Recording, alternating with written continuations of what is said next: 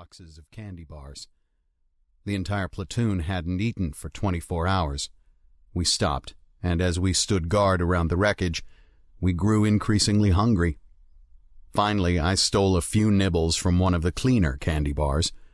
Others wiped away the gore and fuel from the wrappers and joined me. That was 3 weeks ago. We're veterans now, proud that we can stomach such sights and still carry out our job. It is this misery that defines us, gives us our identity. It also cleaves infantrymen apart from everyone else in uniform. Some call it arrogance. So be it. We call it pride since we believe fervently in what we are doing. "Check it out," calls Staff Sergeant Colin Fitz. He points to a Humvee rolling up the highway toward our battlefield. The two of us pause and watch the rig approach. Fitz is a Mississippian with a gravelly voice and intense eyes. We're so close that long ago I learned to tell every entertaining story from his life in more detail than he can, and he can do the same with mine. The Humvee screeches to a stop a short distance from us. In the right seat sits a clean-cut major. With his tiny, wire-rimmed glasses, he looks like an accountant in Kevlar. He's so clean that I doubt he's more than a few hours removed from his last shower. I can't even remember when I last had one. We've been making do with hors baths, baby wipes to the armpits and private parts, since running water is a luxury not bestowed upon the infantry. Right here we have the dichotomy that defines our military. We all wear the same uniform, but we might as well be from two different armies. We're the frontline bullet chewers. This officer embodies all that we despise about the other half. He is scrubbed. We are filthy. His skin has rarely seen the sun. We are sunburned and leathery. He is well fed and a bit on the pudgy side. Most of our platoon has lost over 10 pounds since getting to Diyala. Maybe that's because when we get a chance to eat, the appetite doesn't stick around long. Our mess hall is an abandoned Iraqi morgue. "Boys," the major says, "go tell your sergeant that Quarter Cav is here." The major obviously thinks he has a flair for drama. He doesn't realize that he's just insulted both of us. Fitz and I are both staff sergeants.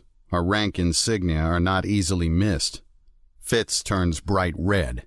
In our world, the world of the infantry, this major is a wannabe. He sits safe behind the wire but tries to act the part of a combat leader.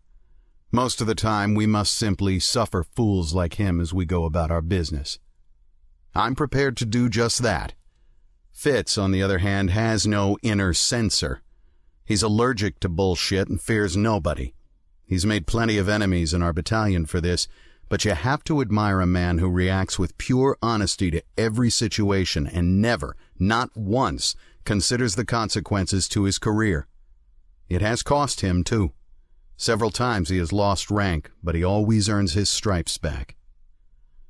Fitz nods to the major and shouts across the road to his A-team leader. "Hey, Sergeant Mesa, the Quarter Cav is here." "What's that? You don't give a fucking shit either? Well, that makes two of us. 250,000 if you count the whole sector." My jaw drops.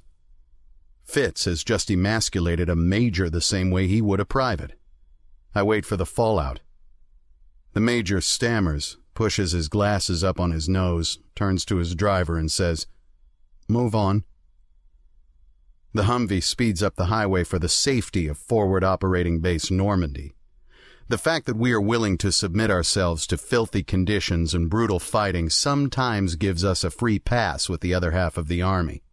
It is the one card that saves our asses from charges of insubordination. Sergeant Warren Mesa steps over a ragdolled Iraqi corpse and approaches Fitz.